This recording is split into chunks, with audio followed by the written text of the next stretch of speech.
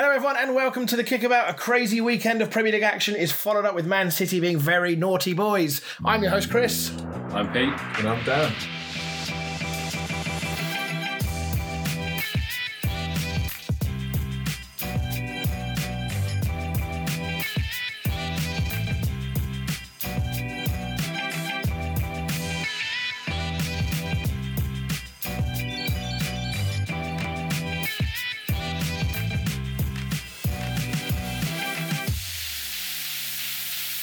Hello everyone and welcome to episode 116 of the Kickabout.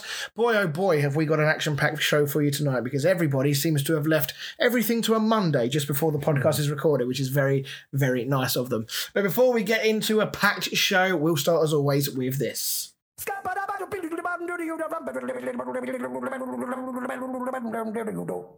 Dan the Stat Man. All right, so I've got two this week. One is the question, Okay. and then one I'll just read out. And one is the answer. No. Yes. So the question is, of the 98 teams in Europe's Big Five leagues this season, only one side averaged fewer than one change to their starting 11 per game. Okay. Okay. Sorry, only one team in Europe's top 5 league has averaged less than one change per game. game, yeah. Wow, okay. It's not Forest. It's not Chelsea. Yeah. Right, and then the one that I just thought was quite interesting was Mikel Arteta is the first Arsenal manager to win Premier League Manager of the Month 3 times in one season. He has now won the award 5 times in total, more than Jose Mourinho, Wow. with 4. How is that possible? Mourinho won two Premier League titles. Did he not? Was it 2? Yeah, 2 Premier League titles with Chelsea. It's sort of like Cups and bits and pieces. Yeah. Yeah, LMA, yeah. Poor old Jose. I know how you feel, pal. We like the underdogs. I've also got 4. Is it 4 now you've got? Fucking hell. It's just ridiculous. And talking of LMA, one final plug for that. We are doing our live stream on Friday this week, on the 10th. Should be a great laugh. Me and Dan have got a couple of bits and pieces to finalise in terms of plans. But there is a ton to play for in this final episode. Both of us chasing top 4. We're playing each other in this episode as well. And of course, you've still got the Champions League going on. Whether you can turn, was it 2-1, wasn't it? You see if you can overturn that. And should be a lot of fun. And there'll be plenty of drinking and banter along the way. Right, well, let's obviously we'll pick up your stat later on. Let's get into the chat. Now we're going to start with sort of the big news that dropped earlier today, which is this the charge levied against Man City from the Premier League to do with the financial fair play. Apparently a 4-year investigation has concluded and over 100 charges have been brought down against Man City, ranging or spanning back, I think, to 2009, 2010 season, up to, like fairly present day, a couple of years within the last few years, I think. Sorry, I've literally just popped up on Sky Sports News on the screen. Between 2009 and 2018, there you go, I was fairly close. There's a ton of bits and pieces. I can literally just read off what's on the screen right now, couldn't I? Make it sound like I know what I'm talking about. But yeah, I mean, obviously we're not going to go into the really deep legal stuff here because frankly that's a bit above my head and I don't know, I dare say it might be above yours as well. I agree. But obviously the implications of this are fairly significant, would you say? I mean, is this arguably the biggest test of FFP in terms to, where it's, how do I put this? Whether or not this is actually something that they're going to enforce, because we've seen numerous occasions of where people have got off. Surely this time... City got off before, didn't they? Yeah, I mean, so surely this is the biggest test of FFP now, because if they don't... If City are charged properly with this and found guilty, and they get away with a meaningless fine, surely FFP is done. Well, I mean, Juventus just got 15 points deducted, so I feel like they've got to take a look at that and at least match it. Yeah, I mean, I think of the ramifications across now. Now, we saw I'm just going to bring up the tweet here on my computer here. So Tariq Panja on Twitter, he did a quite a long thread about the implications of this and effectively tried to dumb it down to language that the average person can understand. And he likened it to the Carlos Tevez saga with West Ham. Now, he has sort of said that this is the nearest equivalence, and this really isn't that equivalent, the two here. But in terms of the impact, Carlos Tevez for West Ham, of course, he played only for West Ham for a year, but in reality it was only 6 months because he didn't really play in the first half of the season. He kept us up at the expense of Sheffield United, and we got a £30 million fine as a result of that, which to a club like West Ham at the time, that's a lot of fucking money. 10 years ago as well. Yeah, so 10 years ago, exactly. Yeah, so that's a lot of money for half a season and one team being affected. Now, we're talking about the thick end of a decade here of Man City winning Premier Leagues, winning loads of domestic trophies. The implications here of other teams looking at this and thinking, well, if you've been breaching rules knowingly for so long, you've been negatively impacting our ability to compete because you've been effectively cheating. This could spiral massively here. This could be like a domino effect. Pete, how do you sort of I know this is a long time coming, but how do you see this one kind of playing out over time? Do you think this is going to become very, very messy? Well, I mean, you got to... like you said, it's the whole legal side of it. It's very confusing to the normal person, but we've seen it before with them where they were found not guilty and then they were still fined, which to the normal person that thinks, well, we've just paid them off. Yeah, the full Prince Andrew. We've seen so many situations with financial fair play where it's just one or two rules broken, and it's gone from, like Chelsea, from a transfer ban to other teams, mainly in the EFL, where they get expelled from the league or something along the lines of that.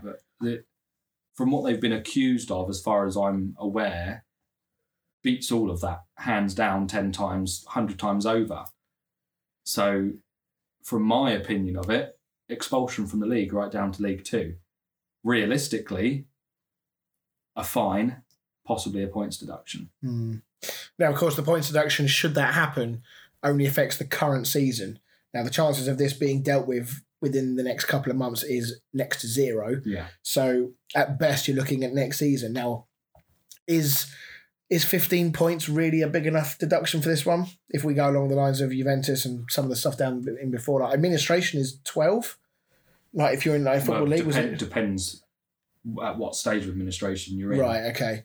So, I mean, I'm just trying to sort of like ratify in my head about, other points deductions for other various Well, I mean, at the end of the day, they've benefited for over a decade now. Yeah. Which is, taking a title away from United on goal difference, taking a few titles away from Liverpool on points and goal difference. Yeah, and by points, we're talking like a point.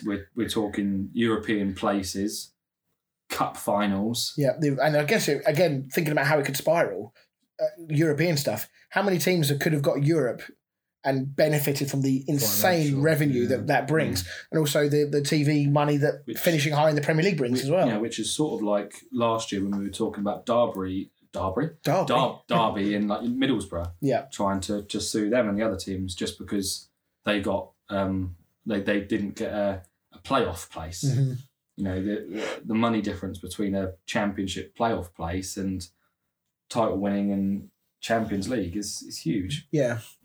So, I mean, Dan, as a Man United fan, what are you hoping for? We get given a Premier League medal. I think, Juventus got relegated to their equivalent of the Championship when they sort of went through the wars with it. Rangers obviously got put down to League Two. I think Juventus went lower than that, didn't they? Didn't they go down a couple of divisions, a bit like Rangers did? I thought they just went down to Serie B. Maybe. But I think they should, they should get more than just a slap on the wrist because, a fine is absolutely fuck all to City. Yeah, I've always thought that fining a team for breaking financial rules is a bit fucking stupid. Yeah. Because the whole point of financial fair play is to stop these clubs running up ridiculous debts and operating at massive losses. To then go and fine them 50 million is a bit of like, well, surely that just goes against the own point of these rules in the first place. So, yeah, I would like to see them very heavily hit for this. Mm-hmm. Obviously, they're going to be paying the best lawyers humanly known or humanly possible. They'll get away with it.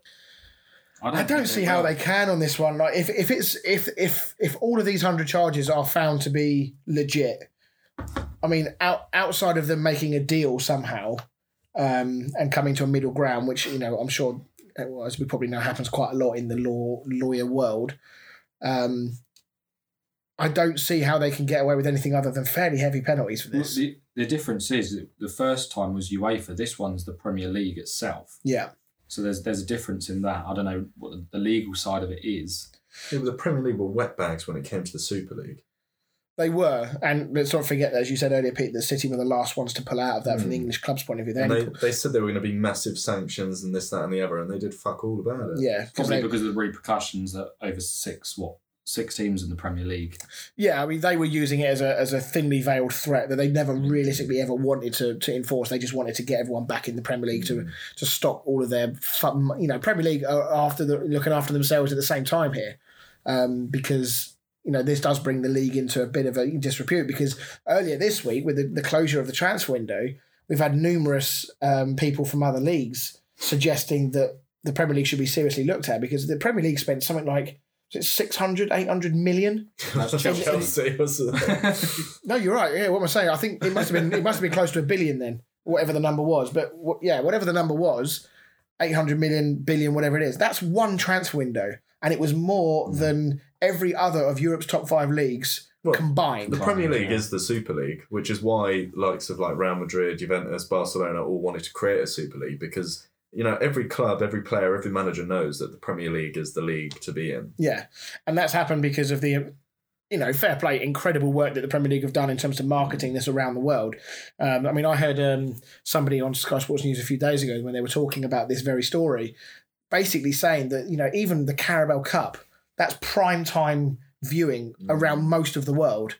And, that's not even necessarily on the prime Sky Sports channel over here. So, the appeal is just so vast. And I think back to La Liga when I was younger. La Liga used to be on Sky Sports a lot. La Liga, the Clásicos of the day when you had the really, the prime Barcelona teams and Real Madrid teams. That was amazing viewing. And now La Liga's not even on Sky Sports. I think it's on Channel 5, is it? Sports, was it BT Sport? Yeah, BT Sport. So Bundesliga's on like Channel 5 or something like that. Yeah. So yeah, I think that this does have an effect. The Premier League are looking after themselves to a point here. They've got their own reputation to worry about, so that will be a concern to them. You made a point about the revenue side as well, which we were scratching our heads at. Well, yeah, so the I don't know which body it was that came out with this, whether it was the same body that's now enforcing these sort of sanctions, if you like. But somebody came out with a revenue list of the top clubs in the world. Man City were the top revenue-earning club, in the world, higher than Madrid, Barcelona, Man United, Liverpool, all these historically humongous clubs. Now, with the greatest of respect to Manchester City, you're never going to convince me that they are a bigger club financially than any of those other ones because of revenue. So where does that revenue come from? Because whilst we all joke about it, Man City struggle to fill their own stadium most of the time.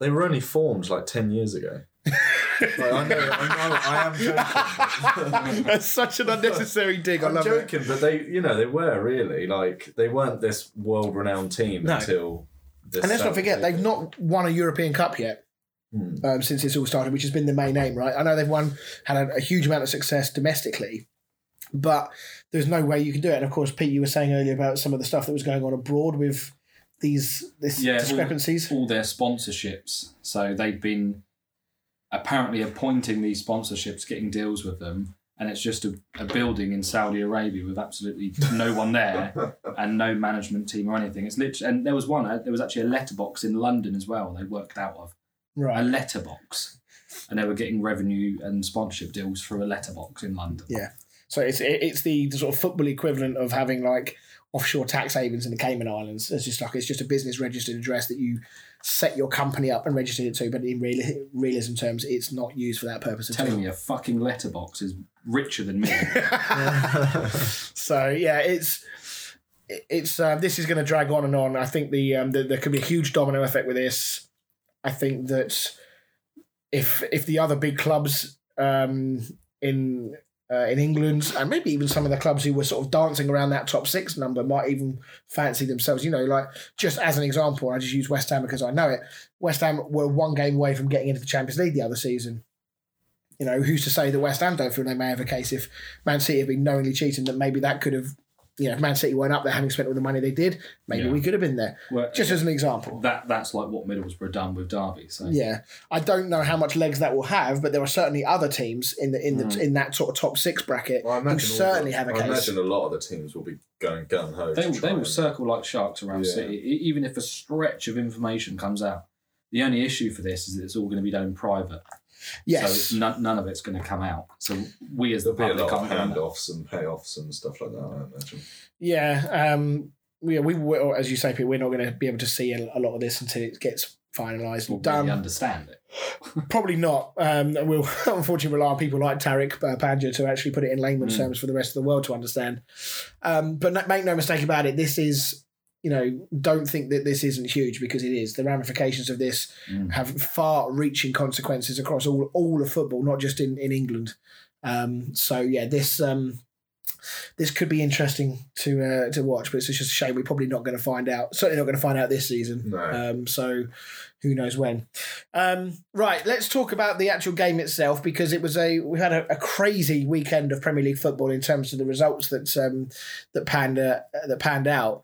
We'll start with the game from yesterday at the Tottenham Hotspur Stadium, where Man City had a golden opportunity to take advantage of Arsenal's surprise defeat to Everton. And for the fourth time in a row, they've gone to Tottenham Stadium and lost and not scored a goal. That was going to be one of my facts. Sorry, mate. I mean, stuttering again. I mean, we talked about Arsenal and whether, they would have hiccups, but we also said that Man City very much looked like a team at the moment that would also have hiccups. And yet again, we've seen a fairly toothless, apart from Mahrez hitting the bar, I can't think of too many clear-cut chances that Man City created in this. No, I was watching Match of the Day and I just sort of thought, it's so weird that they got rid of Cancelo. He was one of those players that could find something, wasn't he? You think about one of their best players. I would have said one of the best, if not the best, fullback in the world. I mean, there is something to be said. I mean, if you go back historically with United, Ferguson had a very tough love approach. If you upset the boat, you were out. He did it with numerous very high profile players, as we know. And if rumours are to be believed, that is what happened with Cancelo, is that he was basically acting like a little bitch because he wasn't getting the playing time that he thought. And Guardiola was like, well, it's nothing new, is it? It's not exactly like Guardiola's never shuffled the pack before. And off he goes. But yeah, you're right. I mean, with De Bruyne on the bench as well, I don't know if there was a fitness issue there, but, there's not many people in the world who are better at unlocking defences than De Bruyne, so to leave him on the bench for as long as they did felt odd as well. Do you think he has sort of given up in the league? It's so difficult. There's rumours that they're just focusing on the Champions League now. I mean, they're still in the FA Cup, obviously. I'm not sure I buy that, because I think Man City have got the only squad deep enough where they can maintain maximum focus for both.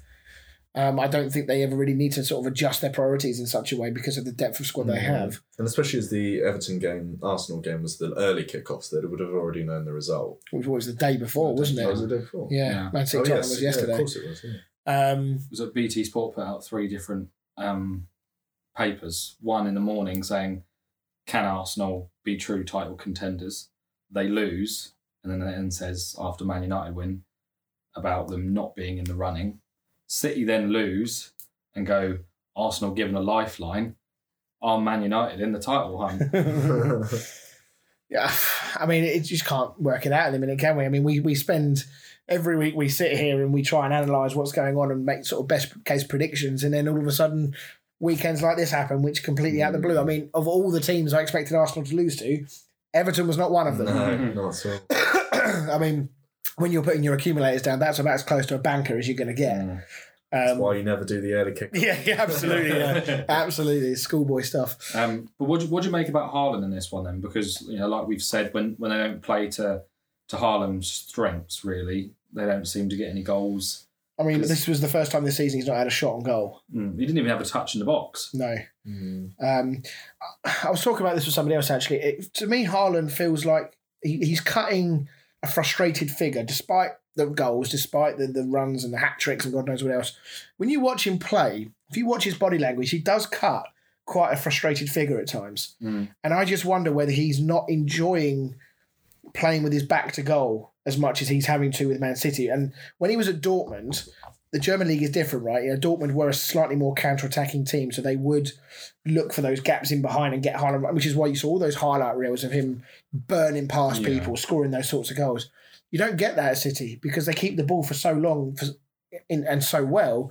You end up playing in the final third of your opponent's area, and he doesn't have the space to operate. And I I know I've gone backwards and forwards and hard, and I've sort of openly sort of said to eat humble pie because of the goals he scored, but I still maintain that technically he's not a great player when he's playing with his back to goal to link players in. He's not going to be a Harry Kane, for example, who can sort of like hold that ball up, create those chances, play those intricate passes. He's very much I want the goal in front of me, I want to be running at people, and I want to be scoring tap-ins, which is great because, as you've seen, when it happens, he gets loads and loads of goals.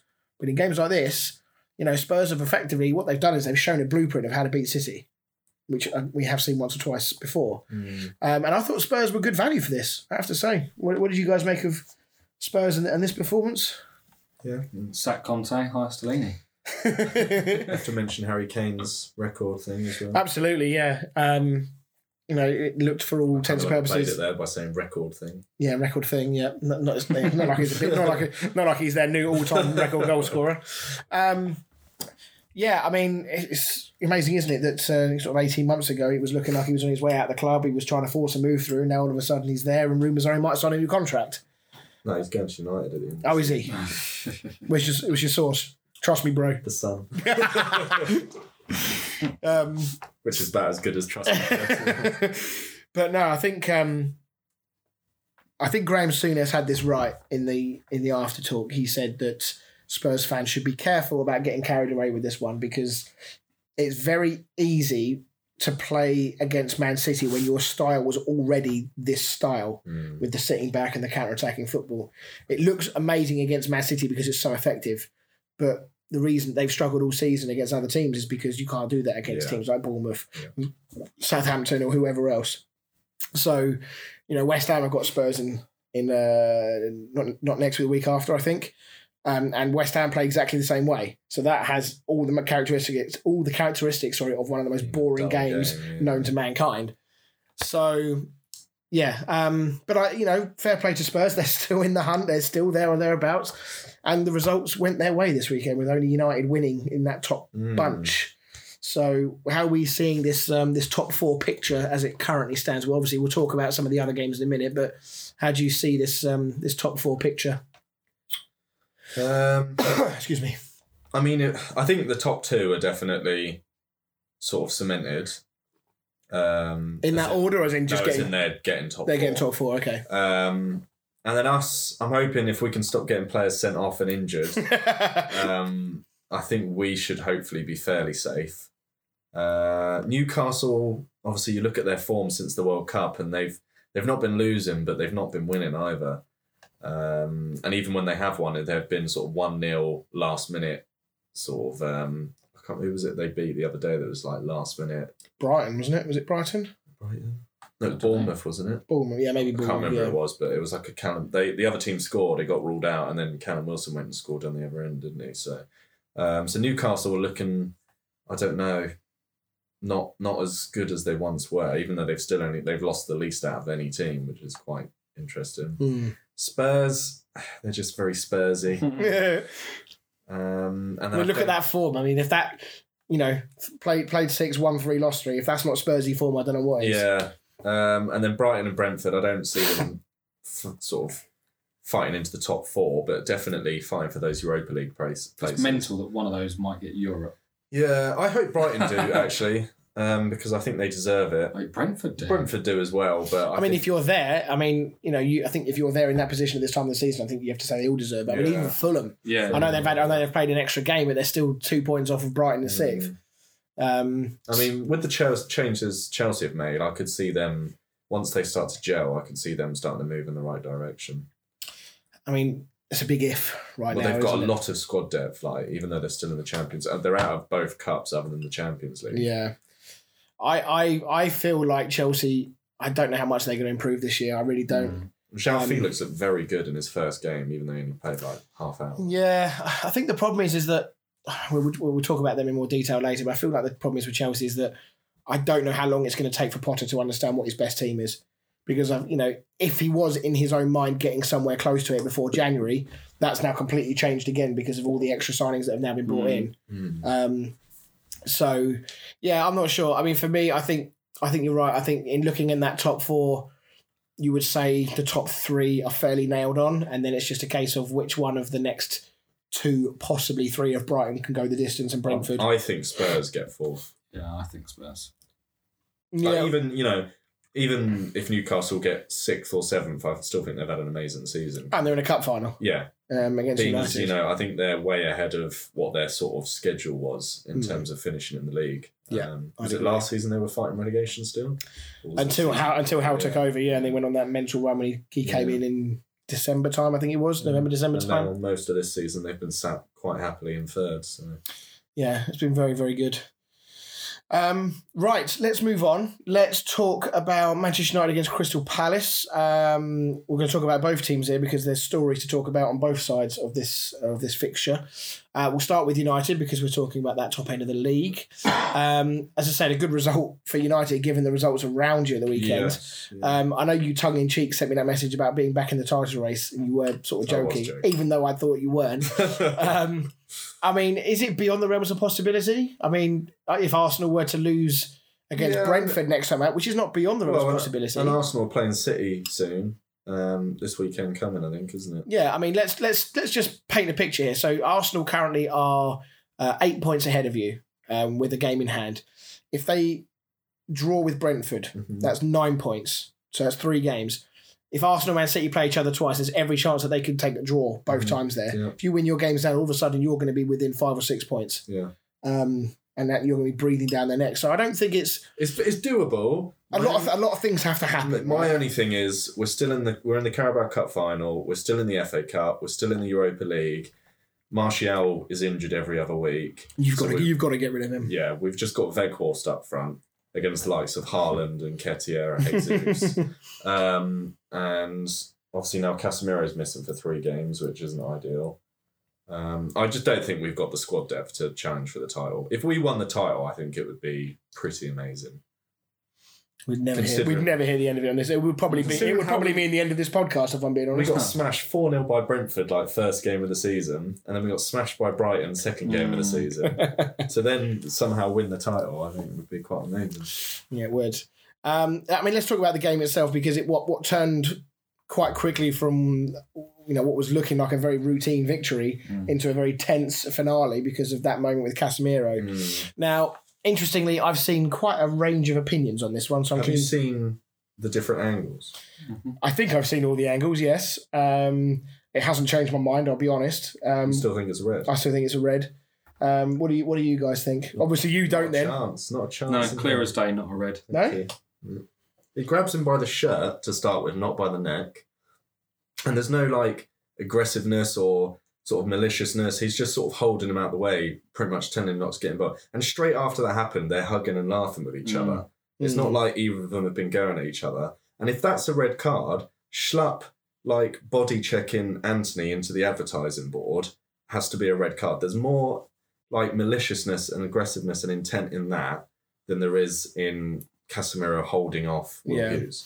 I mean, the angles that I saw, the reason I say I haven't changed my mind, not just trying to be controversial, is that there was you got the one angle at the front, which I admit it does look like the hands are not quite around the throat. It looks like they are more sort of top of the collar, if you like. But then there's another angle from behind the player where, to me, it looks like his hands are wrapped around the back of the neck. Now, I don't understand how at any point, if you're holding onto someone's collar, your fingers end up around the back of someone's throat. I don't see how you can physically get your hands into a position where you're grabbing the collar, but still somehow, I mean, how do you do that? Is it like that? I don't know how you do it. In the still frame I saw to start with, it looks like he's full on choking him round the neck, and I was like, to be clear, I don't think he was properly trying to strangle the man out. I think he's obviously just tried to grab him, hold him, or whatever. From one angle where you can clearly see him just full on holding the shirt, and he's not got his neck whatsoever. Did it? I mean, just out of pure interest, did that angle show the entire sequence start to finish from that angle? Start to finish, right, okay. Maybe I haven't seen that one. And that's the problem. The referee only saw it from one angle, which is where the front. And a clip as well. From the front, and they kept slowing and reversing that bit where it looks like he's full on choking. I'd say that gets reinstated. You reckon? Yeah. I don't know if they'll overturn the referee. That's the annoying thing. I mean, they have done it this season. Thing is, it was a straight red, though, for something that's... That's the thing, it's 3-game ban, because it's huge for United. I don't know what they class. I mean, even Jordan Ayew as well. Jordan Ayew literally stamped through 3 of the players and went for... and he grabs Fred by the neck and shoves him back. So if anything, that's a 6-match ban for him. Because that was twice as bad as what. Casemiro This is the problem. The Jeffrey Schlapp thing. That have you seen that the what he does to Anthony? I have. Like the ball goes out of play and he full on shut, and there's a hill around Old Trafford that goes down a hill. Reaction though, isn't it? Yeah, and that's what kicks it all off. And there's more like violent conduct in that than there is in what Casemiro does. Yeah, I mean, I'm not sure either of them are particularly violent, if I'm being brutally honest. No, I don't think any of them should have been. I think the Schlupps one is one of those classic ones. Correct me if I'm wrong, but this is the one where Anthony sort of plays the pass and then he sort of follows through and connects with him after he's played the pass and sort of like body checks him off the pitch, right? That's roughly what happened. I mean, but you see the ball that had already gone. Yeah, It's not like he was trying to get the ball. He knew what he was doing. But you see that quite a lot, right? When fullbacks have got the ball and they're about to ping it up the line, you see players come in at that sort of 90-degree angle trying to block the ball. They've got their studs up. They run through people. I think it's just kind of one of those things that he's right by the edge of the pitch when he does it. And ends up in the advertising hoardings. And let's be honest, these are footballers. He's probably made the most of it at the same time. However, you're right in what you say, in that if you're giving red cards for effectively grabbing someone by the collar, if that's what has happened, and maybe I've not seen the entire sequence to see that, then yeah, you've got to ask yourself, hang on a minute, are we really giving out fair punishments here, I guess? My thing is like, the referee didn't see it. If it's different if the referee has straight away gone, I've seen that's a red card. Yeah. Like VAR have said, you need to have a look at this. But it's interesting that they've then not looked at AU yeah, and said he's done exactly the same thing. You need to look at that as well. Well, and the fact that he's barged through about 3 of them with his shoulder by their on their heads. He's not exactly the smallest of players. I do wish that when they go to the VAR that they would show things in real time a bit more often. Yeah, because in slow motion everything, it's so different. Yeah, everything is made to look worse when it's slow motion. And it is frustrating that referees, they make so many. Every decision they make is based on real life or real time. So then to have the slowed down version, I feel like is really odd. It works in some cases for things like handball. It works a bit better for that, but for judging aggressiveness and violent intent, slowing things down just makes no sense to me. And then who goes and scores for Crystal Palace? Jeffrey Schlapp. So that's why he's got to be in his bonnet about it, isn't it? I lost a lot of FPL points. Yeah, so did I actually. Shaw and De Gea got me no points for that. But anyway, obviously we've touched on United a little bit already tonight about their progress under Ten Hag, and we touched on it in previous weeks. So we probably don't need to cover that again. But I do want to talk about Palace because friend of the show Lee mentioned that a friend of his is a Palace fan, and he sort of alerted us to the fact that Palace fans are actually not very happy with Vieira at all.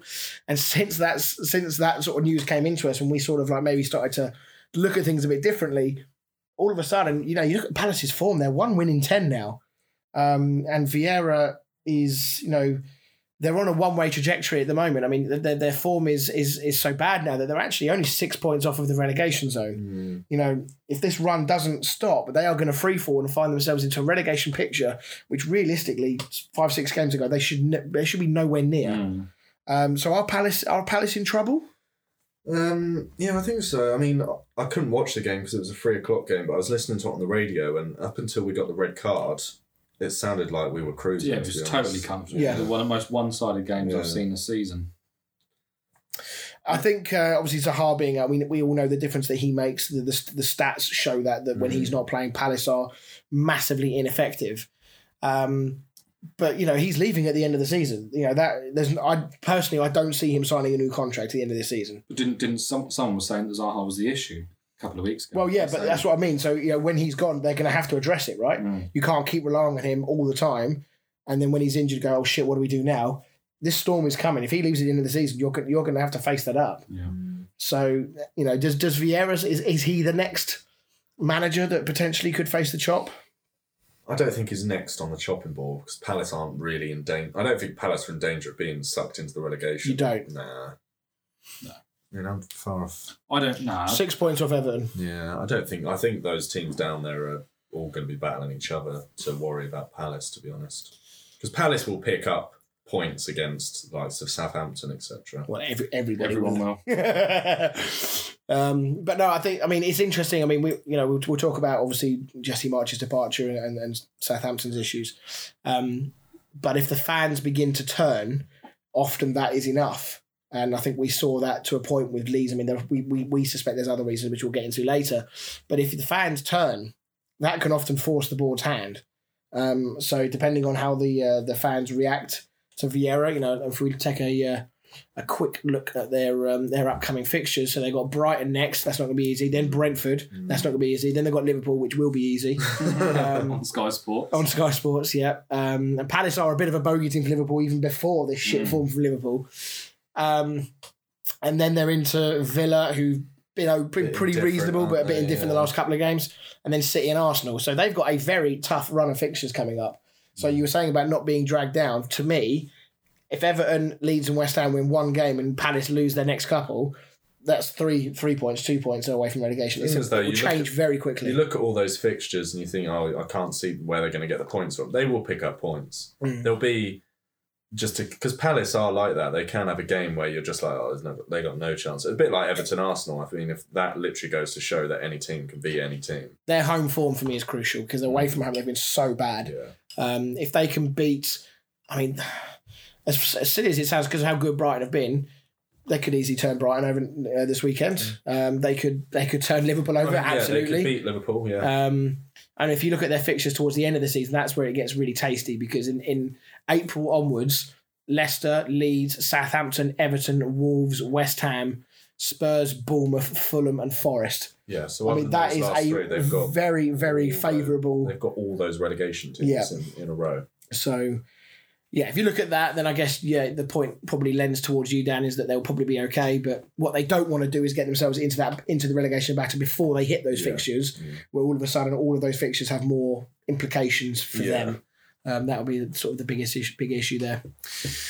Right, how are we doing for time? Right, we are going to take a quick break. When we come back, we've got a couple more games to talk about, and then we are going to have a trial run of a new quiz with Pete. We'll see you in a minute.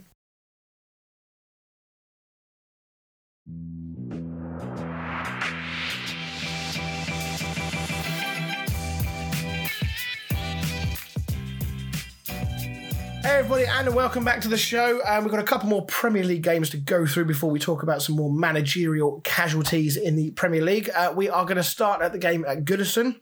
Sean Dyche effect. It's quite astonishing sometimes when new managers come in and how they can just get a bounce. I mean, penny for Frank Lampard's thoughts, because let's be honest, if Frank Lampard was in charge, I don't think there's many people who would believe that result would be the same. But it's amazing, isn't it, when a new manager comes in, even with such a short turnaround in between games, and you get that kind of reaction out of them. I mean, it wasn't pretty, but it was very, very effective, and they stifled Arsenal and got the job done. It's a huge result for Everton. I mean, is it one of those ones where, it's sort of easy to get yourself up for a game like Arsenal, but obviously the more tougher challenges, as stupid as that sounds, are to come? Well, I think it helped that it was at Goodison. New manager, obviously all the fans are sort of getting behind him and stuff, so I think that helped. They still had the protests and the owners didn't turn up again. But I mean, it's a hell of a way to start, isn't it? Yeah, I mean, one of the best things about having Sean Dyche in the Premier League is you get interviews like the one he gave after the game. Did you guys see this? So he was effectively, he gave the answer that all football fans want managers to give when they're asked this question.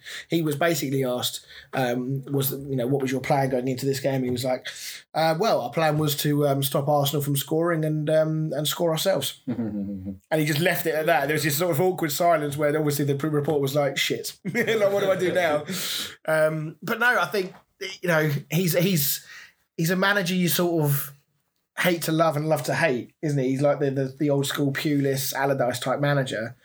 And interestingly, I've seen a few posts online where they refer back to a interview that he did when he was on Monday Night Football, and he gave like a tactical masterclass. And he everyone's almost changed their opinion on him a little bit, and actually thought, well, actually, is he just being a genius because he's working within the limitations of his squad and his budget at Burnley, and maybe given a bigger job and a better budget and a better crop of players, could he actually be a different manager? Because he talks very, very well, and he comes across as somebody who would be very much willing to change his style if the conditions are appropriate to Did do he get so. sacked by Burnley, or did he just leave? He got He was sacked. sacked. He did get sacked. Yeah, because there was a big uproar about it, wasn't there?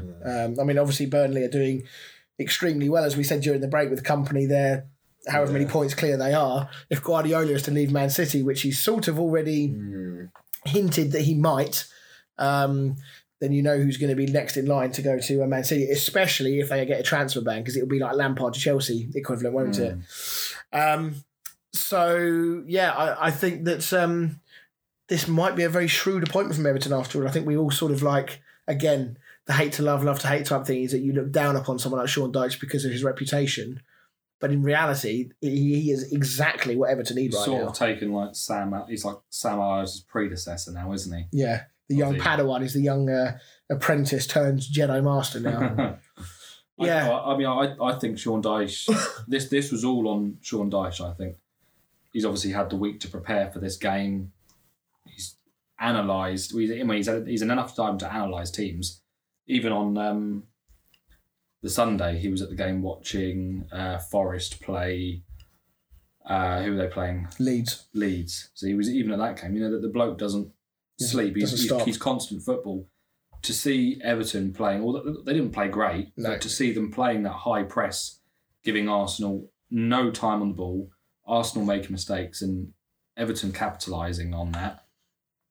You know, we've not seen that Everton all season, probably for the last 2 seasons now. Do you know what I would genuinely love? I would have loved to have been. I'd love to have been a documentary made or a film made about like his first 2 days in charge. I would love to see, and this not necessarily just for this, but also for other managers that come in and get a similar response. Just go in and just see what they say, what they do, how they operate, how they talk to players, what they do on the training pitch. I would love to see that because it's, you know, as much as it is funny, Frank Lampard must be looking at that and thinking, why the fuck did the players not work that hard for me? Now, there could be a million reasons as to why, but it's amazing that within a week you've seen such a different version of Everton. But would you argue that that's probably down to his personality, though? Because if you had Frank Lampard come into your dressing room in that sort of turmoil that Everton are in, or Sean Dyche coming in and going, no fucking snoods, no gloves, you're gonna train in shorts. Like he was saying that he's banned all of that on the training sessions. You're gonna train how you play in your shorts and shirts. Yeah, he turned up with shorts and t-shirt to his first day of training, didn't he? Like, so it's that sort of mentality, really. It's like the bad teacher. You're gonna if it's a nice teacher at school, you're gonna piss around. If it's one of those strict teachers, you're listening. Yeah. And Sean Dyche is that strict teacher. Yeah. No, I think you know I know it's only one game, and as we said before, it is against a team like Arsenal, where, as you say, at home, Dan, it's easy to get yourself up for a game like that because you kind of know what's coming. The real test for Everton will be when they play the teams around them. How do they operate then? Do they play in the same way? Can they get those results against those other teams around them? Because that's going to be what's going to keep them in the league. I think got Liverpool soon, haven't they? It's Monday Night Football, isn't it? Next, I think. I thought so. With all that being said, I don't think that Everton can continue that run. But that's another big game, you know, against Liverpool, who are in turmoil at the moment. They should be targeting 3 points. That's another great game that they can go and win potentially. I mean, and actually being away at Liverpool is probably no better or worse than playing at home right now, because if Everton can get on top of that game and really frustrate Liverpool, the fans could turn. Exactly, the negative reaction of the home fans will probably have as much of an effect as a positive reaction from the home fans if Everton were playing at home. And then after that, they've got Leeds, Villa, Forest. So they've got some big games, and then the next 4 games are huge for Everton. If they can pick up a couple of wins from those games, all of a sudden things are looking very, very good for them. And confidence at this time of the season is huge, and the momentum that brings. So yeah, I guess I know it's early to say it. Do you think that Dyche is going to be enough to keep them up? It's enough to keep them up, but they're not going to get performances like that every week. They will die off because they're not going to be able to put that intensity up for the rest of the season. No chance. Yeah. Dan? I think they'll stay up, just because I think they've got a squad that's capable. But it'd be interesting to see who Leeds bring in as manager, because I think Leeds have got a decent squad as well. Yeah. So it depends what the other teams do around them, really. Okay. And as far as Arsenal go, I mean, I put my hands up here. I was probably one of the, not necessarily Arsenal have got their both hands on the trophy, but I was certainly advocating them for being absolute favourites, and that I didn't see them slipping up that many times. as we said earlier, the other results this week have kind of bailed them out a little bit. But it's just a little reminder to Arsenal. This actually might be a very good result for Arsenal, given that they got away with it with the other results. This might be a very timely reminder for that Arsenal team, who, let's be honest, really threw away the top 4 last year. So they need to make sure that they learn from this and realise that as good as they've been and is in a great position that they are, it can go like that. Yeah. Do you guys feel like there's... I don't know, how do I put this? Do you think that this is going to be will they get a positive reaction out of this, or do you think the nerves are going to start kicking in now? I think they're very lucky that City also lost. I think if City had won and they'd moved, sort of 2 or 3 points behind them, that would have really piled on the pressure. But the fact that City lost as well, I feel like Arteta will just sort of say, look, this was a blip. We need to get back on it. We need to start winning again. It's almost like a perfect storm type thing with Everton and their new manager. I mean, I don't think there's much more to say about Arsenal, to be honest. I think obviously the next game for them is going to be very key. They've got Man City coming up twice, and haven't they? They've got Brentford next, as we said. That's going to be a very big game. I think if it was at Brentford, I could see difficulties, but being at home, even though Brentford went to City and turned them over, I can see Arsenal enjoying a lot more of the ball and probably turning Brentford over, but we'll see. Brentford are having an incredible season themselves, so definitely don't write them off. Arteta's never won at Goodison Park. Has he not? It's amazing. It's pretty funny how certain teams have these grounds or these teams that just you never seem to get a result from. Well, Arsenal in general, they haven't won in the last 4 games, have they? Goodison Park. Yeah, that's an amazing record. I mean, I can sort of understand this, the last couple of seasons where they've been very indifferent, and Everton have been better, I suppose, maybe not last season. All right, well, we'll move on because I don't think there's much to really talk about with Arsenal there. I think there'll be more to talk about with Arsenal depending on how their next few results go. If they get turned over again, shit's going to get real really quick. I mean, Man United will be licking their lips right now if Arsenal lose to Brentford. And so will City, although they're in just as much of disarray as Arsenal potentially will be if they lose to Brentford. Right, let's the final sort of team in that sort of top bracket was the Newcastle West Ham game at the weekend. A sort of quite entertaining, well played out draw in the end. I must admit, after the first 2 minutes of the game when Newcastle had a goal disallowed and then scored again, I was fearing the worst, I'll be honest. I thought this was going to be a very long 90 minutes, this. But fair play to West Ham. They got a grip on the game and they really stifled Newcastle. And I actually saw a lot of similarities in that Newcastle performance at the weekend that I saw in the Southampton game in midweek, where although Newcastle in the Southampton game were very comfortable, given the aggregate score, etc., I actually didn't think they were that good. I thought they were really poor. Guimaraes not playing made a massive difference, I think, because he's so crucial to them. But I felt West Ham were really good value for that draw. I thought that Aguerd or whatever you say, I thought he was unreal for you, especially that tackle he made. Tackle. I thought he injured himself there as well. Yeah, I was fearing the worst. I mean, if he hadn't made that tackle, you'd probably put your house on Wilson scoring that. Absolutely. I mean, the difference he's made, I think before the Newcastle game, I think the 5 previous games that had been played by West Ham that he'd played in, we'd kept 3 clean sheets. I mean, that's including cup games, of course. Carabao, was debuting, didn't he? Yeah, so we beat Brentford in the FA Cup 1-0, which he played in. We obviously beat Derby 2-0 in the Carabao Cup, FA Cup. And he has made a massive difference, and he just looks so calm and composed on the ball as well. And I think he's been... I just wonder where West Ham may well have been had he have been available from the start of the season and hadn't got that massive ankle injury in pre-season. Now, I'm absolutely for 1 minute. I'm just talking about West Ham for a second. I'm absolutely for no minute here am I suggesting that David Moyes is suddenly now going to get West Ham playing again.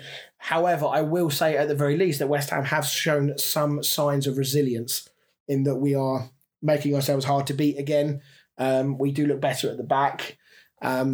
I think we're looking more lively going forward. I don't think we're looking particularly dangerous at the moment. I think Antonio is working harder, so is Bowen, so is Paquetá, so is Benrahma.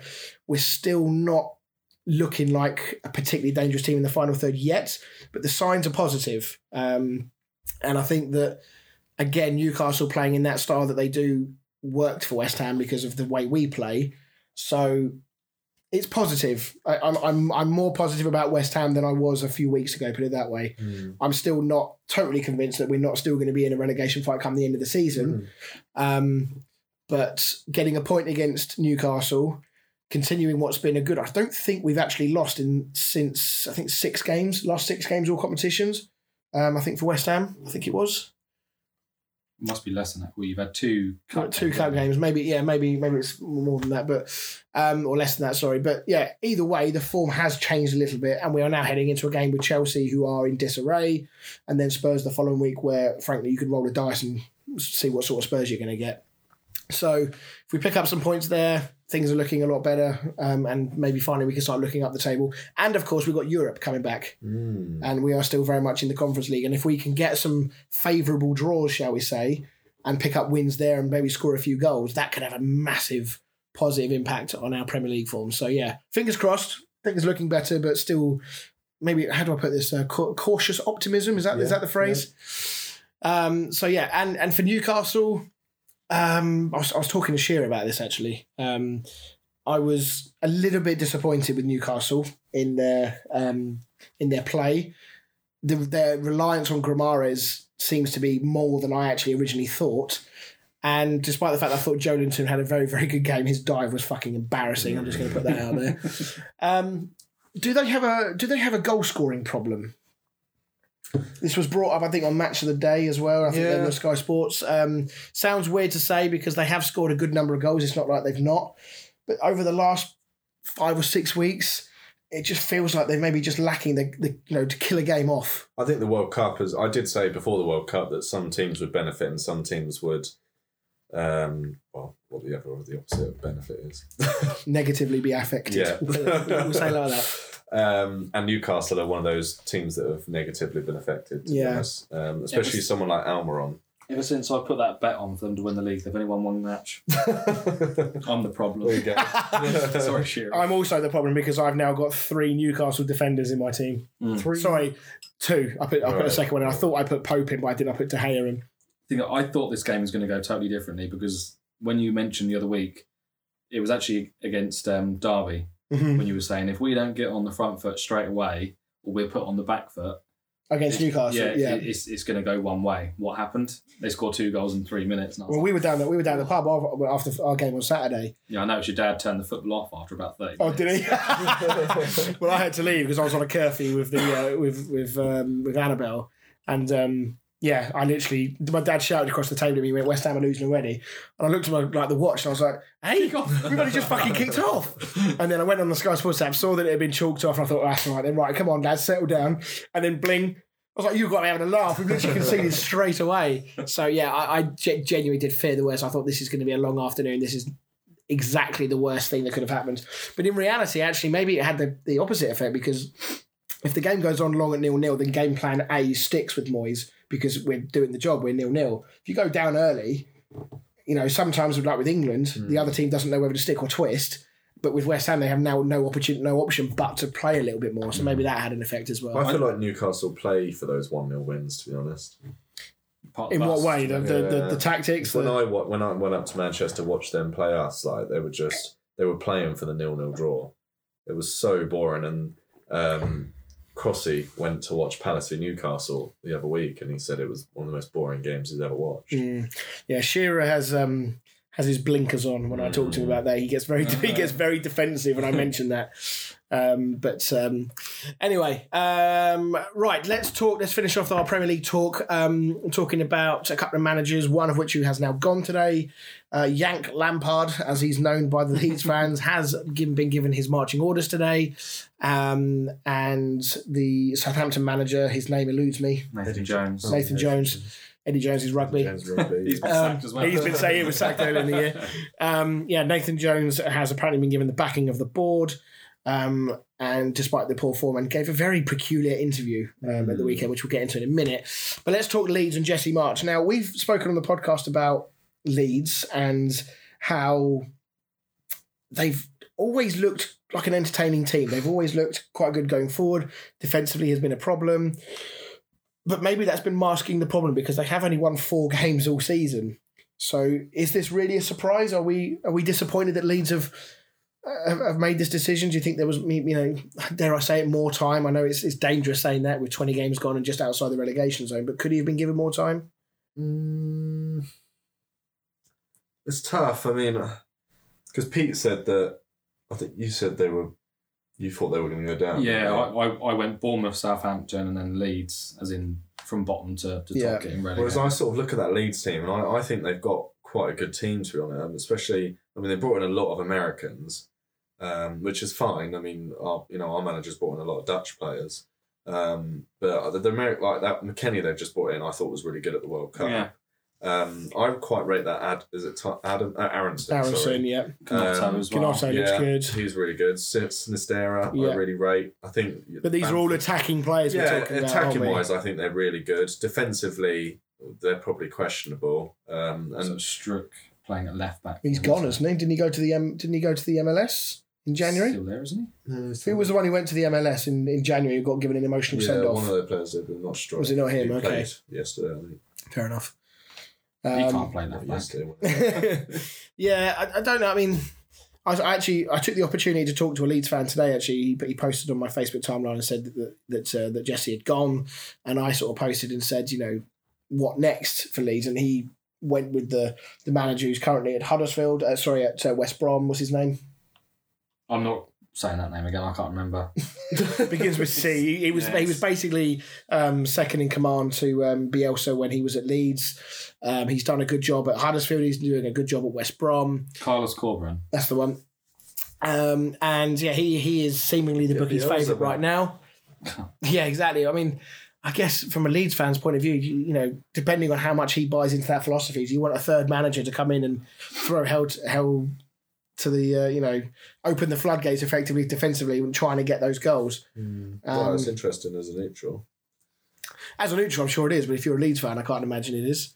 I think somebody else in the comments on that particular Facebook post suggested Tuchel. I don't see that happening, I'll be honest. I can't see him going from I Chelsea don't to really Leeds. think they have the funds for that either. No. I mean, their scoring averages a mid-table team, like Aston Villa, Liverpool, mid-table sides. Yeah. But the goals conceded is what's affecting them. And, we've had our conversations on the podcast and privately. They are an exciting attacking team to watch, but defensively they are woeful. Yeah. And unless they can control that back line, but like I said, my argument really is, how do you find the balance between being an enjoyable, even throwing enjoyable out the window, being an attacking side but shutting up shop when you've had Bielsa and Jesse March, which have implemented this enjoyable attacking football for the past 3 years. Yeah, but at the cost of defensive fragility. Yeah.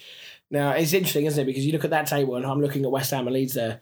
Leeds have scored 26 goals, and West Ham have only scored 18, which, by the way, is a fucking dreadful record, but they've got the same goal difference. Yeah. And that sort of tells you, the differences in the mentalities of the two teams. One is building from the back, being really sturdy, and the other one is going the other way. I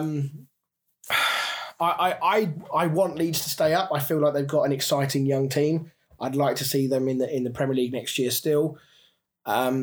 But I do worry for them that defensively, even with a new manager, whether a new manager can come in and make them sturdy enough defensively. Have they got the players to do that in the first place?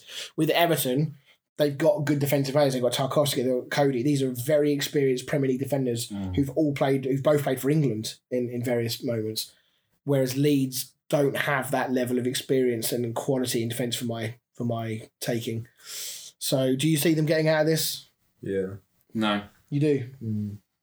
At the cost of who? Do you think the three that are there, or do you think somebody else is going to get sucked in? Yeah, West Ham. How dare you? I think it's tough. I mean, I would have said Leicester. Really? Yeah, I think they're a shambles. Of course. I mean, they're only 3 points off. That is the troubling thing there. When we were looking at this last time, I think Leeds were like 13th, 14th 2 weeks ago. Yeah, this is true. And now, two weeks later, they're... Yeah, I mean, I wouldn't want to put any goal money difference. on who's going to go down. Yeah, I mean... Probably Southampton, Bournemouth at the moment. I mean, 12th to last is 9 points. Yeah. So you literally, as you say, one set of results in one weekend, and that table has a completely different look and feel about it. So it could go down to a very last minute, last 3 or 4 games where there's still 6 or 7 teams that could go down. So it's going to be a wild ride. One I'm not particularly happy to be riding on. I think Southampton and Bournemouth. I don't see either of them getting out. I said you had to stick £100 on one team. £100. You said Wolves, didn't you? Wolves or Everton? I thought Wolves because I didn't think they'd score enough goals. I'm still not convinced. I know they just played Liverpool, but Liverpool Really patchy, aren't they? Liverpool are giving out goals for fun right now, so you can't use that as a measuring stick. We're going to save Liverpool fans from talking about this tonight, but they were fucking woeful at the weekend. I'm just going to put that out there. And I don't think you should read anything into that because I think that a better defensive unit, which is most teams in the Premier League right now, will be a lot better. I mean, they were given 2 of those goals by Liverpool, really. The third goal was a well-worked goal, don't get me wrong, but the first 2 were dreadful. So I don't think Wolves were out of this at all. I think Leicester will be fine. I think that attacking-wise, I think the goals they score will be enough to get them out. I know they concede a lot as well, obviously winning 4-2 at the weekend against Villa. I think they'll get out of it. I think they've got enough in them to get out. I'm not saying they'll get relegated, but I think Palace are going to be a lot closer to that relegation zone than maybe you think. Mm-hmm. I think they're going to get dragged into this. With that, depending, how long is Zaha out for? Not sure. Not that. I think like a month, maybe. Right. So I think they could end up getting dragged into that. Even when Zaha was there, Zaha's only missed the last 2 games, and they only won 1 in the previous 8 before that. So it's not like he is having a massive impact for them right now, anyway. So I think Palace are in a bit of trouble. But if for that £100. Right now, completely evaded. No, I know. You noticed that, did you? For my £100, I will say.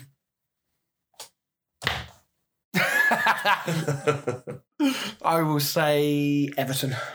Wow. Pete? Leeds. And you were Leicester. Leicester. Very out there. Well, I'm an outsider. Well, we're not going to touch on Forest, are we? Really, but Keylor Navas in goal. That's a good point, actually. He was very booted in the face as well. Didn't he? I find it quite amazing that Keylor Navas actually accepted that deal in the first place. Well, he was second string to Donnarumma, isn't he? No, I know, but this is a goal, international goalkeeper with a lot of I guess Champions League pedigree. Last big. He's like 37. I suppose he wants to play in the Premier League as well, doesn't he? Yeah.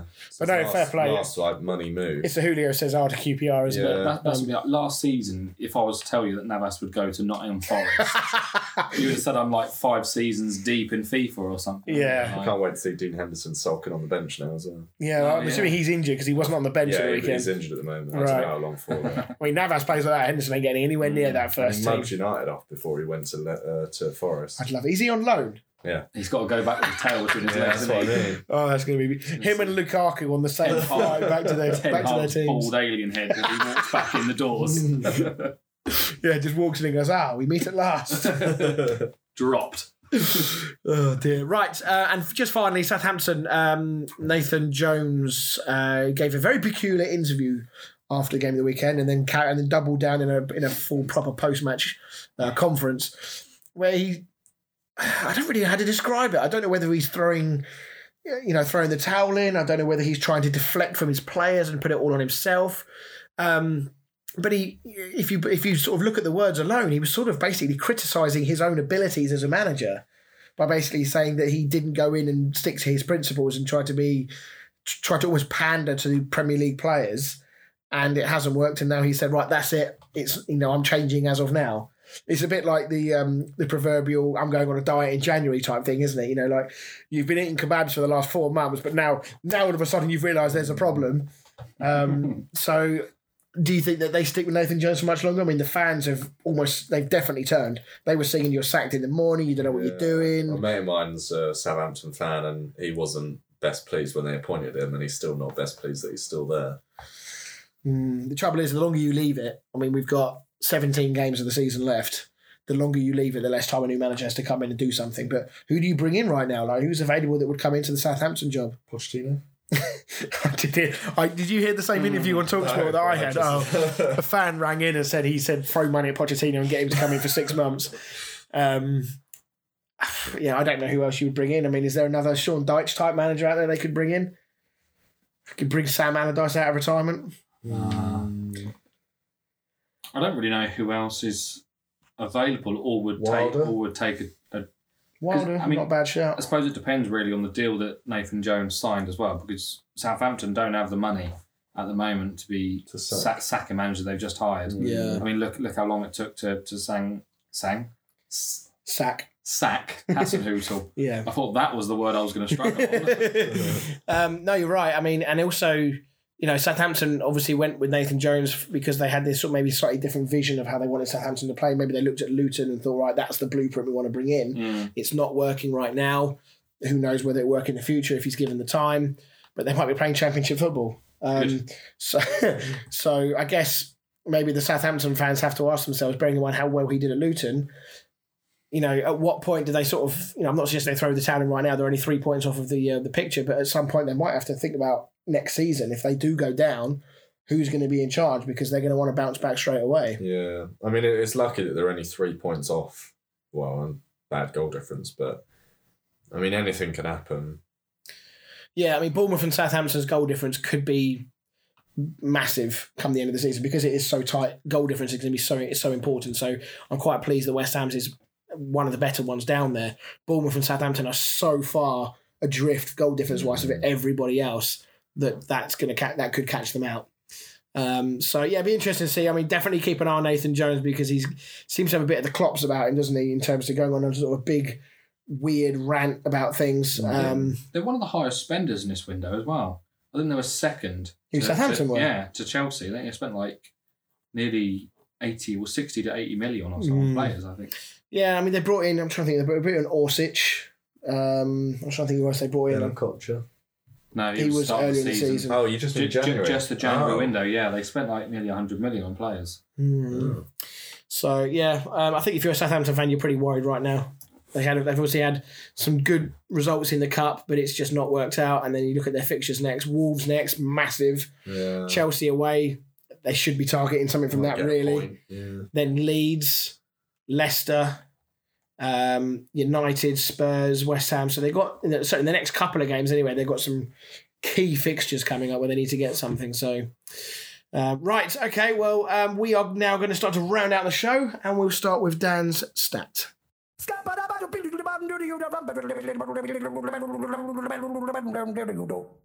Dan the stat man.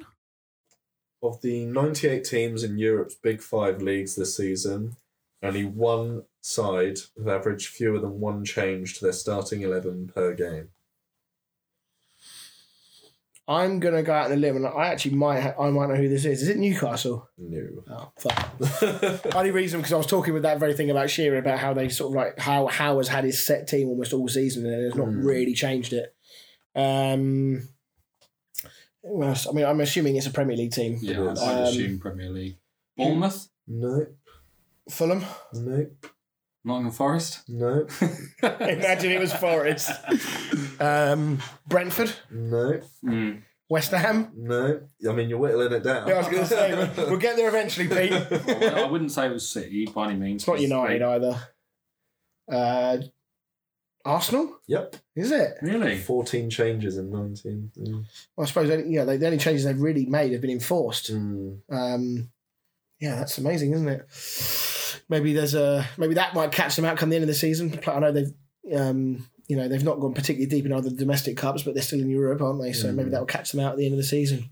Right, so we are going to move on then and round out the show completely with a fresh start of Pete's quiz.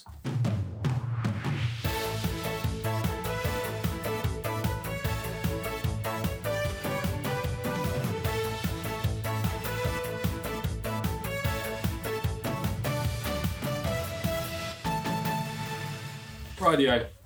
New week, new quiz. This one I've called Guess Who Are Ya? Guess who are you? Guess Who Are Ya? Is that because you can't say guess who for copyright reasons? Yes. So the idea of this one is I'm going to be thinking of a player. You can both ask me questions in turn, and then we're going to be using buzzer. Unfortunately, your phone's just died, so you can just shout out or. Well, this is a test round this week, isn't it? So we can shout out the answers and we'll get some. Rather than doing a new buzzer every week, we're going to find one that's going to be generic and that will run for the quiz. Because finding a new buzzer every week is going to get boring. Yeah. But the idea really is, Dan and Chris are going to be asking me questions about this player. Just try and narrow down. Have to be yes or no questions, right? Yes or no, or I'll answer I don't know. Okay. So we will start with my first player. The first player. Who would like to go first? Go on, Dan. Are they a Premier League player? No. Do you know it's going to be difficult for me just to say yes or no or don't know as well. It's going to require a lot of research into Yeah. the player each week. Did they play at the World Cup? Yes. Are they a striker? No. Okay. Did they get to the quarterfinals or deeper in the World Cup? No. Okay. Do they play in the Italian league? No. Are they above the age of 30? No. Do they play in the Spanish league? No. Is it? Good narrowing down. No, I was about to guess. Then I would have made myself like a right arse if I'd have said that. Based Wow, I on- would have been impressed if you got it from practically nothing. You said they're not a striker. Are they a defender? No. Are they a goalkeeper? No. Good midfield then. Do they play in the Premier League? No, I already asked. Oh, yeah. Sorry, French league then. No. They're playing the German league. Yes. They didn't. They got to the quarterfinals. The quarterfinals or beyond. Okay. Is it my guess? This gets to the point now where you start asking questions, but you've got to be careful because you don't want to give the other person the answer. Well, you can. I suppose I can shout out gesture, too. yeah. So they haven't been in the Premier League. Yeah. They're not over 30. Yeah. They play in the German league and they're at the World Cup In midfield. in midfield. Is it, I don't know what his first name is. Is it Musiala? He is Musiala. Jamal Musiala. Yeah. Love it. Well done. Well done. Right. Player number 2. Okie dokie. Ready when you are. Let's start with, are they a Premier League player? Yes.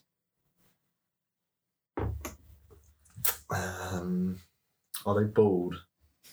No. You're going to go Brad Friedel. No.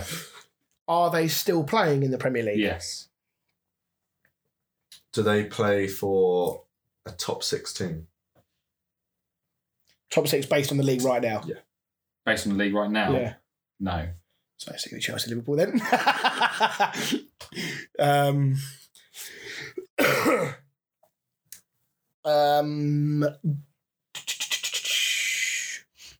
Are they? Is their nationality English? Yes. Have they recently moved to the club? No. Is it Mason Mount? No. Does that mean I now can't guess again until he's only No, guessing? no. Okay. Are they above 30? Yes. Is it James Milner? No. Is it Jordan Henderson? Yes. Get in. Fuck's sake. Brutal. Brutal. I like this game. Right, next player. Refresh your heads and go again. Go on then. Your first Just guess. get the image of Um, Henderson out your head. are they a forward? Yes. Are they still playing now? Yes. Are they the Premier League? No.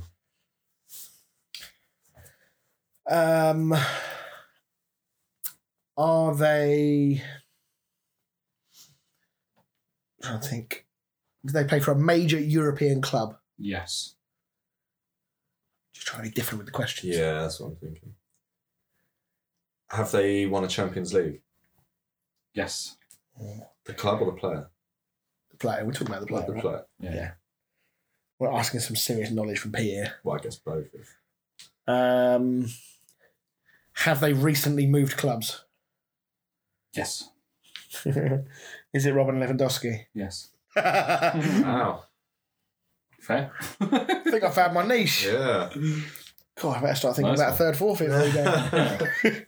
So big time, I'm sorry. Right, that's 3 of them down. Do you want to go for another 2? Or? Yeah, go on, we'll do 2 more. We probably will, when the quiz comes round, would you reckon keep it to 3? Keep it to a best of 3? Mhm. Yeah. Yeah, okay. We'll do best of 5 tonight as a Cool. little special. Okie dokie. Next player, ready when you are. Clear your heads and go again. I don't want to be whitewashed.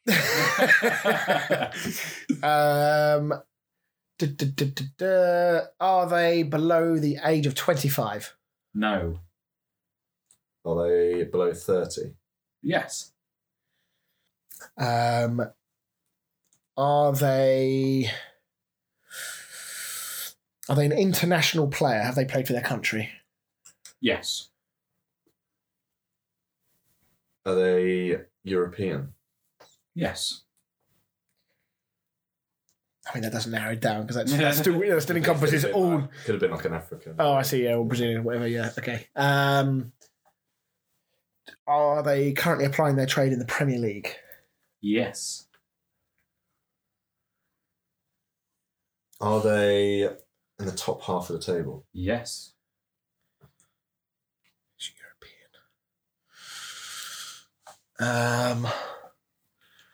Are they what you would class as an, like, how do I put this? Have they had an informed good season, would you say? Yeah. I know that's quite subjective, but... Are they someone you would put in your FPL team? I mean, that's even more subjective than mine. You're talking to someone that's placed 200. So. Yeah. Would people who are competent at the game put them in their FPL team? Not yes. necessarily right now, but Yeah. You say yes. Yes and no. Okay. Wasted your question there, Dan. So it's not I a thought it'd be player, is it? mix it up. Have we established position? No. Are they a defender? Yes. And he said they hadn't played for, they have played for international or not? Yeah, played for international Played for in the Premier international. League between the ages of 25 and 29. And he's European. European, yeah. Are they English? No. Is it Raphael Varane? How are you doing this? Is it actually? Yeah, I thought he's 29, isn't he? yeah. Just about to turn 30. There's no foul play going on here. I just want to put that out there, all right? Right, last one. That strategically placed mirror behind your pin is working brilliantly. Ready when you are? Is it me? You can go. Doesn't make much difference. We will say, You've sort of like ripping a plaster off, but then getting scabbed too, isn't it? are they a striker? Yes. Are they Premier League? Yes. Are they... do they play for a team in the bottom half of the Premier League? Yes. Bottom half. I've closed down the tab with the table on it, so I can't even remember what some of them in there. Does their club emblem have an animal on it? Yes. That's huge for me. I like that. That's a But good now one. I've got to think about which teams have good got an animal on them. In the bottom half of the league. Are they... Do we establish, are they English? Yes. I think Dan's got this one. Can I shout out whenever? Yeah, if you get it, I'll be annoyed. Is it Jamie Vardy? Yeah. Fucking hell. Well, I'm looking forward to that game next week. Oh, so you do want to play that one, do you? Yes, please. That's right. We'll do best of 3 net from next week. That one doesn't count. That's a warm up, and we'll start fresh from next week. We'll find out in 19 weeks' time. If Yeah. that's a warm up. Yeah, exactly. Well, there we go. Right, everybody, thank you very much for listening to the show. The second half of the show is longer than the first, as it always tends to be. But we do appreciate your support. Just a final reminder to check out our live stream on Friday night on Twitch. We'll be live from about 8 o'clock, playing the last series of our LMA, which is available on YouTube if you want to catch up. I'm about to release a sort of story of the season so far. But we will do a recap on the Twitch stream before we start, just to sort of bring everyone roughly up to speed. And of course, make sure you tell everyone about this show, how great it is. Make sure you review where you listen to it and share it around social media. So thank you very much, everyone, and we will see you all next week. Bye. Bye.